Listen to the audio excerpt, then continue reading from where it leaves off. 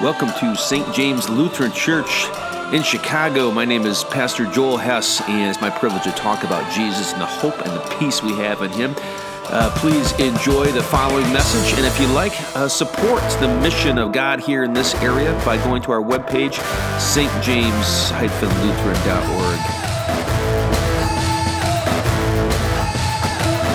Now, faith is the assurance of things hoped for, the conviction of things not seen. In the name of the Father, and the Son, and the Holy Spirit. Amen.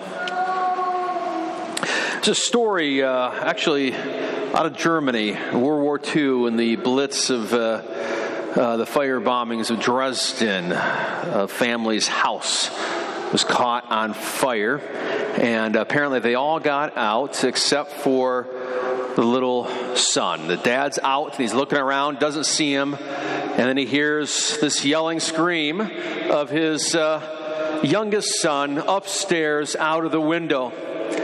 The dad runs over to the side of the house and looks up and puts his arms out and says, "Jump." It's the only solution. And the boy yells out, he says, "I don't see you. I don't see anything. It's just smoke everywhere." He's scared. He's frightened. And then the dad says, "It's okay, son, because I see you." And with that confidence, the boy jumped, and the father caught him. And I love that story because it's a good illustration of faith from different perspectives. The one commanding, promising, and the one believing. For the boy, it's dark, it's smoky, can't see anything, but can only hear a voice. Only can hear words. Whereas the other perspective is the dad that sees it, that knows it's going to be all right. So when he says jump, it's going to be fine. That's faith, I think. That's the faith life we have between us and our Father in heaven, who gives us commands and gives us promises. And sometimes we feel, maybe oftentimes, like that boy, right? Faith, trusting.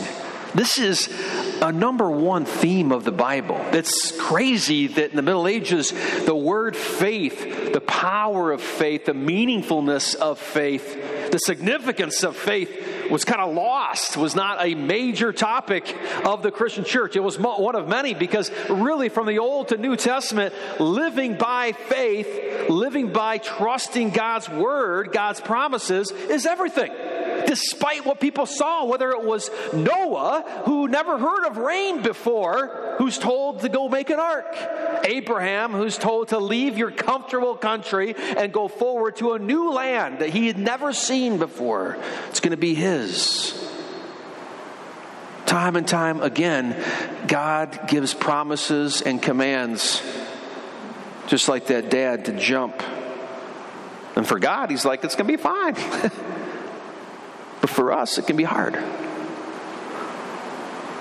Paul says the most powerful words about faith, and Jesus does too, of course. Paul says that another righteousness outside of the law, a righteousness outside of you pleasing God by your works, has been revealed.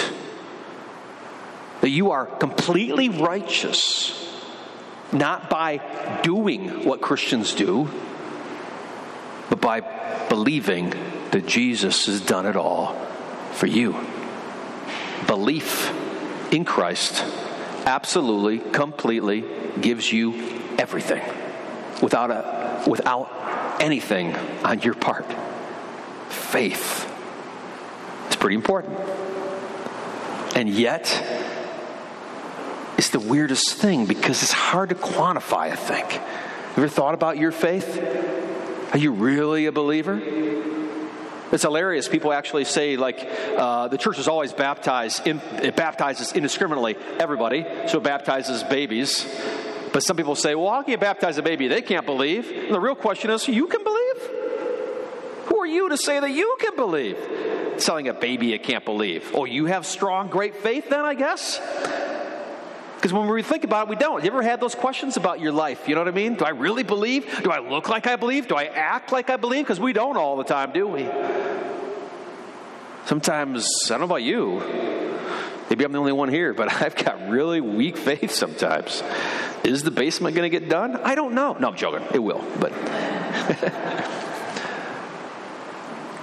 And then the writer of Hebrews gives us this list of heroes in the faith, right? And so the writer of Hebrews says, faith is the assurance, the certainty of things that are hoped for, the conviction of things not seen. Faith is trusting something you don't immediately see, right? So the boy trusts his dad's going to catch him. We trust that we're going to rise from the dead. We trust that we are righteous children of God, but we don't look like people are going to rise from the dead. As we bury a body in the ground, it doesn't look positive.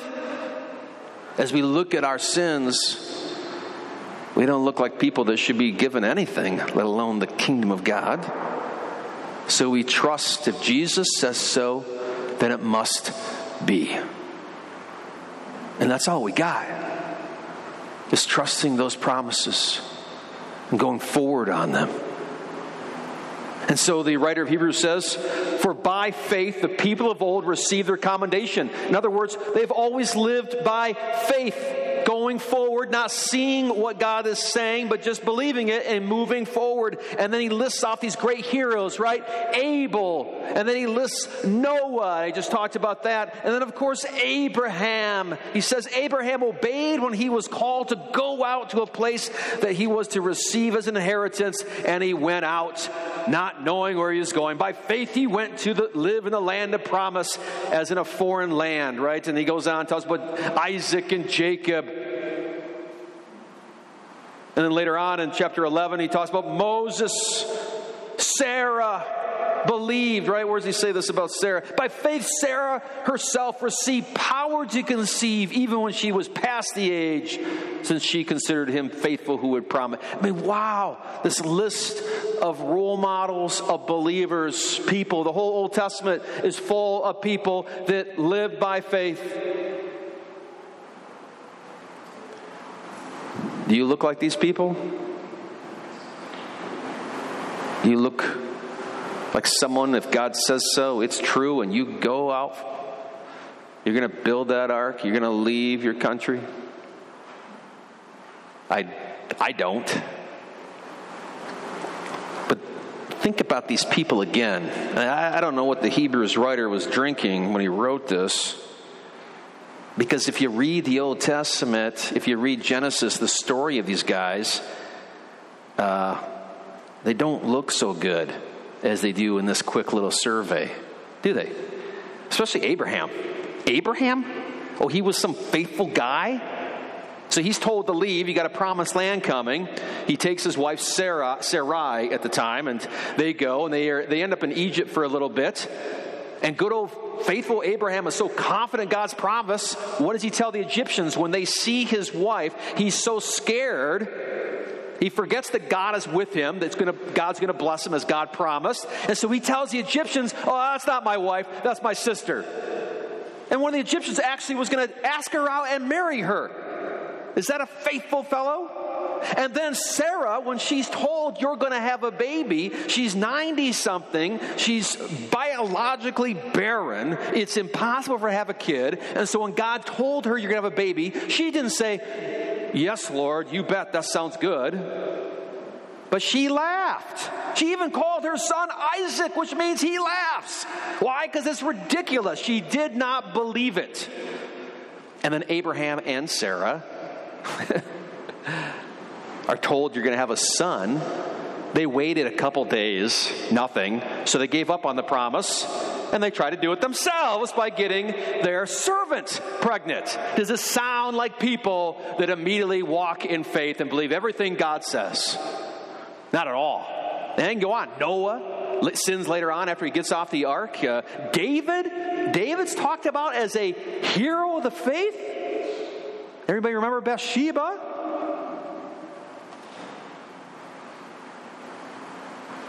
The Bible's full of real people. It's not like other religions where it clearly some guy wrote something and it just sounds like everything's perfect. It's a real God with real people. These are real believers that went up and down in their faith. They didn't strongly believe every second. They didn't follow God perfectly. They lived and they sinned. And God, the Old Testament's all about God pulling and dragging people. I hope you find yourself in that list of people that struggle with the faith. That's okay. It's okay to ask questions. If it's true, it can be questioned. It's okay to argue in a sense of conversation with God. It's okay to doubt. Doubt is a part of believing, I would say. It's part of the conversation a believer has with God. I want you to know that.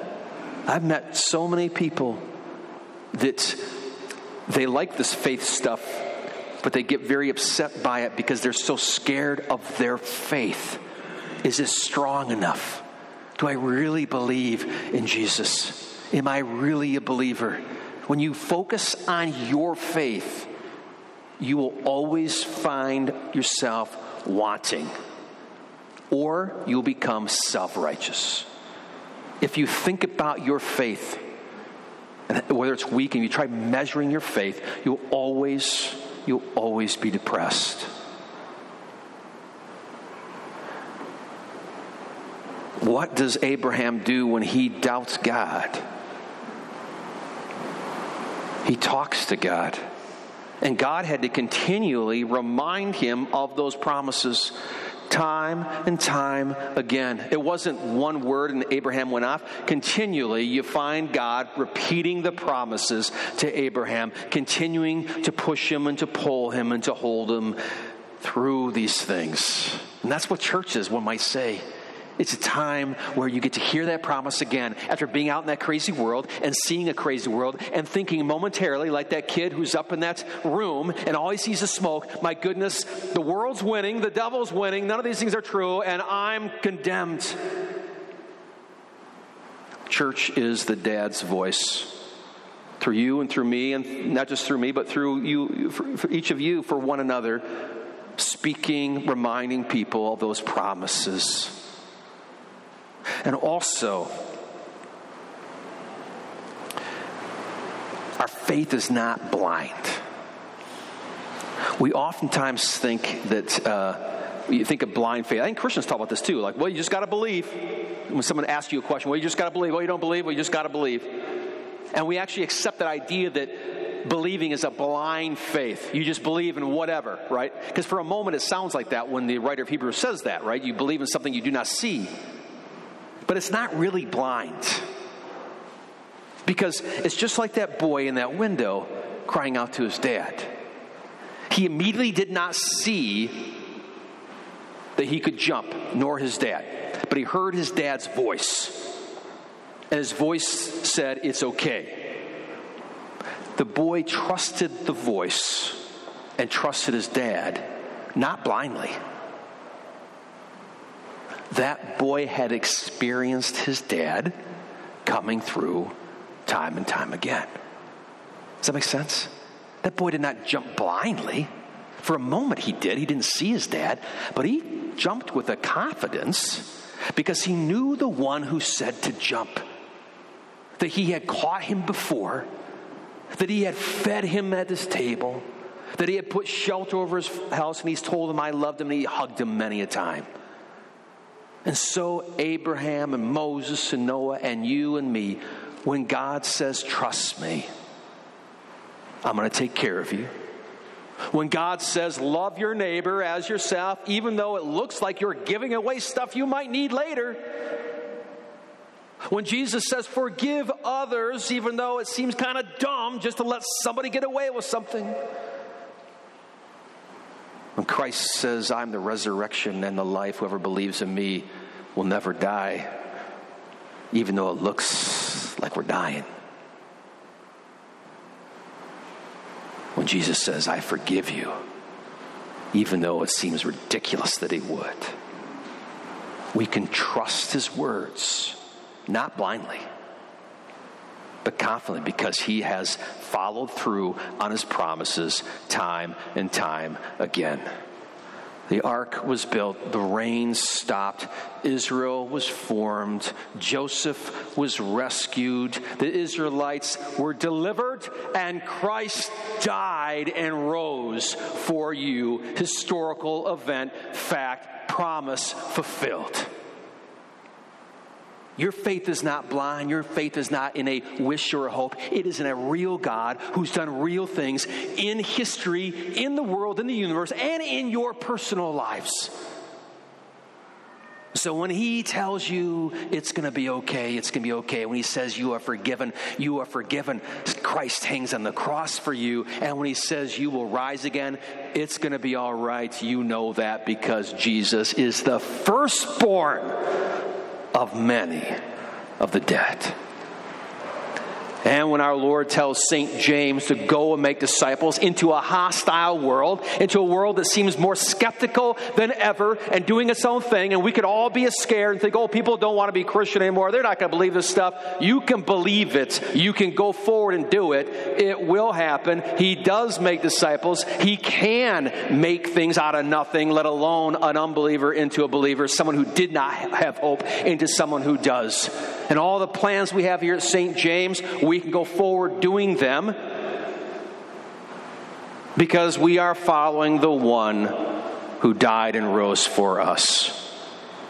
It's going to be okay in your life. It's going to be okay here at St. James. This place will flourish. We will have more people than ever here. We will grow as a community, and we will grow in the faith here. Why? Because his word does that. His promises come true. And I'm excited about it. I hope you are too. Because the one who calls you and commands this church is the one that died and rose for it. Nothing can stop it. In Jesus' name, amen.